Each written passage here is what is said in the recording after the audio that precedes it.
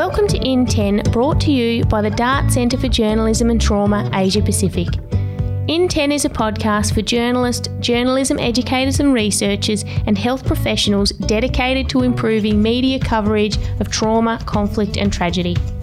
We're excited to bring you the first series of the podcast, hosted by Lisa Millar.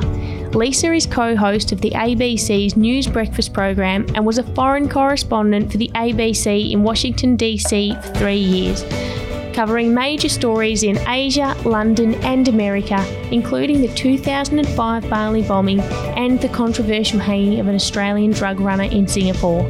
In this first series of In 10, Lisa chats with fellow journalists about their experiences covering trauma and conflict. Phil Williams, welcome to In 10. Pleasure to be with you. Give us an idea of how you've spent most of your career, and I know that it's been a very long one, so you're going to have to give us the abbreviated version. Okay, very briefly, most of my life as a reporter, a few stints as a producer. I've worked domestically in Australia doing politics, doing rural, but mostly I've done overseas news for about 3 decades. That's been my real passion. That's where I've done my best work. When did you first start thinking that the kind of reporting you were doing might have been having an impact on you? Look, I think probably when I started reporting for a program called Countrywide, which is a rural program in the 1980s. And what you do is come across people who were suffering horribly from drought or bushfires or floods, all sorts of disasters that befall people on the land. And you realise that you're an intruder at the worst time of their lives, and handling that sensitively in a way that allowed them to tell their stories, but also allowed them to maintain their dignity.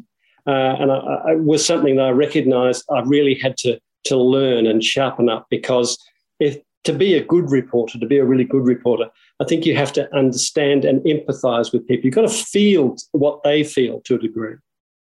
Is there one particular story that sticks with you? Yes, almost certainly Beslan, which was the murder of 300 people, half of them children, in Russia in about 2004.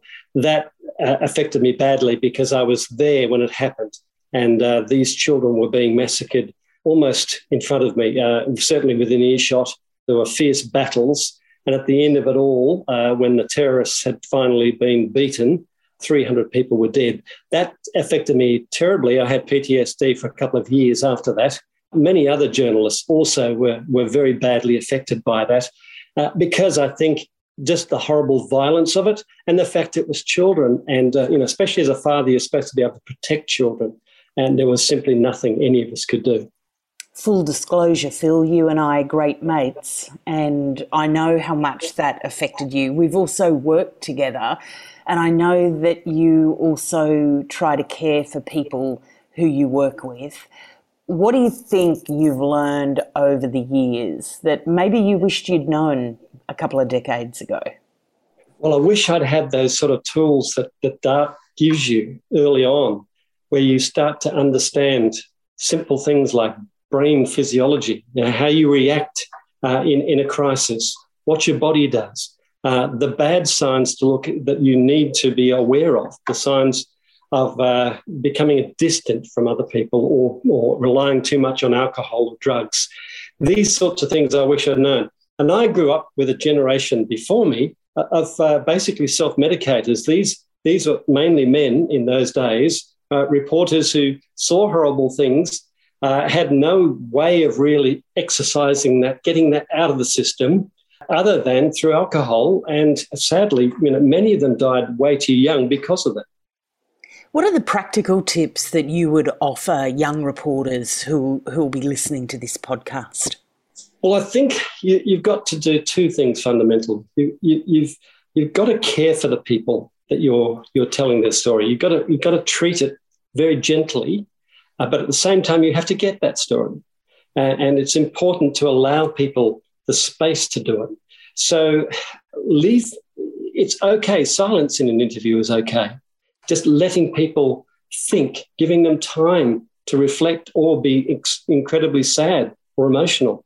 In a sense, placing a family member, for example, substituting that person you're interviewing for a sister or a mother and thinking, how would I approach them in this terrible time? Because it often is a terrible time, and approaching them gently, but also being gentle with yourself, because it's no good being a reporter if you're exposed to these horrible things and you fall apart. That's the end of your career, potentially, or perhaps even worse. And so you've got to learn the techniques of self-care, because you need to care for others as well. And those sorts of skills flow on to those that you're interviewing, those that you're working with as well. Hands down, you are regarded as one of the best on-the-road reporters, especially as a foreign correspondent, because of the empathy that you bring to those stories. What do you think bosses and organisations can do to try and bring through the next generation of Phil Williams? Well, I don't know if that's a great aspiration, but what I think you need to do is to normalise trauma, in a sense, make it okay. It's okay to feel bad, to feel desperate, to feel terribly sad. It's normal, actually. We're not bulletproof. There's no special magical cape that you put on when you classify yourself as a journalist. We bleed, we feel that pain, and we need to look after ourselves and our colleagues and those we report on equally carefully, because trauma is trauma. And trauma, here's another thing that I really want to emphasise. You know, when you've got someone like me who's been out in the world and we're on the nightly news and people see our work on a regular basis, you get lots of feedback, positive feedback. But you might be a reporter in a small town on a small newspaper, but have to report something terribly traumatic, like, for example, a road accident in a town where you might know the families or you might know the victims, equally or perhaps even more traumatic, but not recognised as such. So I think you've got to sort of basically say and acknowledge trauma can come in so many different forms, in so many different ways, but at its core, it has to be recognised and has to be dealt with, and that includes the people you're talking to and yourself, because, as I say, if you are going to pieces, you're no use to the people that you're trying to care for, and the stories that you're trying to tell. And building that strength and building that resilience is so important. You've got a very close family and a wonderfully understanding wife. I do. But did you think about how much you relied on them as your support team, and who was going to be best placed to be that kind of peer supporter, I guess, for you? Well, look, it's something that evolves naturally, I think, amongst journalists. For example, you and I have been each other's peer supporters for decades now. If you go through something traumatic, we see it. I'll be on the phone to you. You'll be on the phone to me equally. That's a natural reaction, and that's a very positive reaction. And a lot of trouble can be headed off with those simple conversations. But definitely family, friends are very, very important. It's good in a sense to try and educate them a little bit about, say, for example, the signs of PTSD, so that they can recognise and intervene. Because for me, I didn't know I had PTSD. I just knew I was grumpy. I knew I was withdrawn. I knew I didn't want to function in society really much more than just going to work and coming home and not seeing my friends, not being engaged in music as I always had been.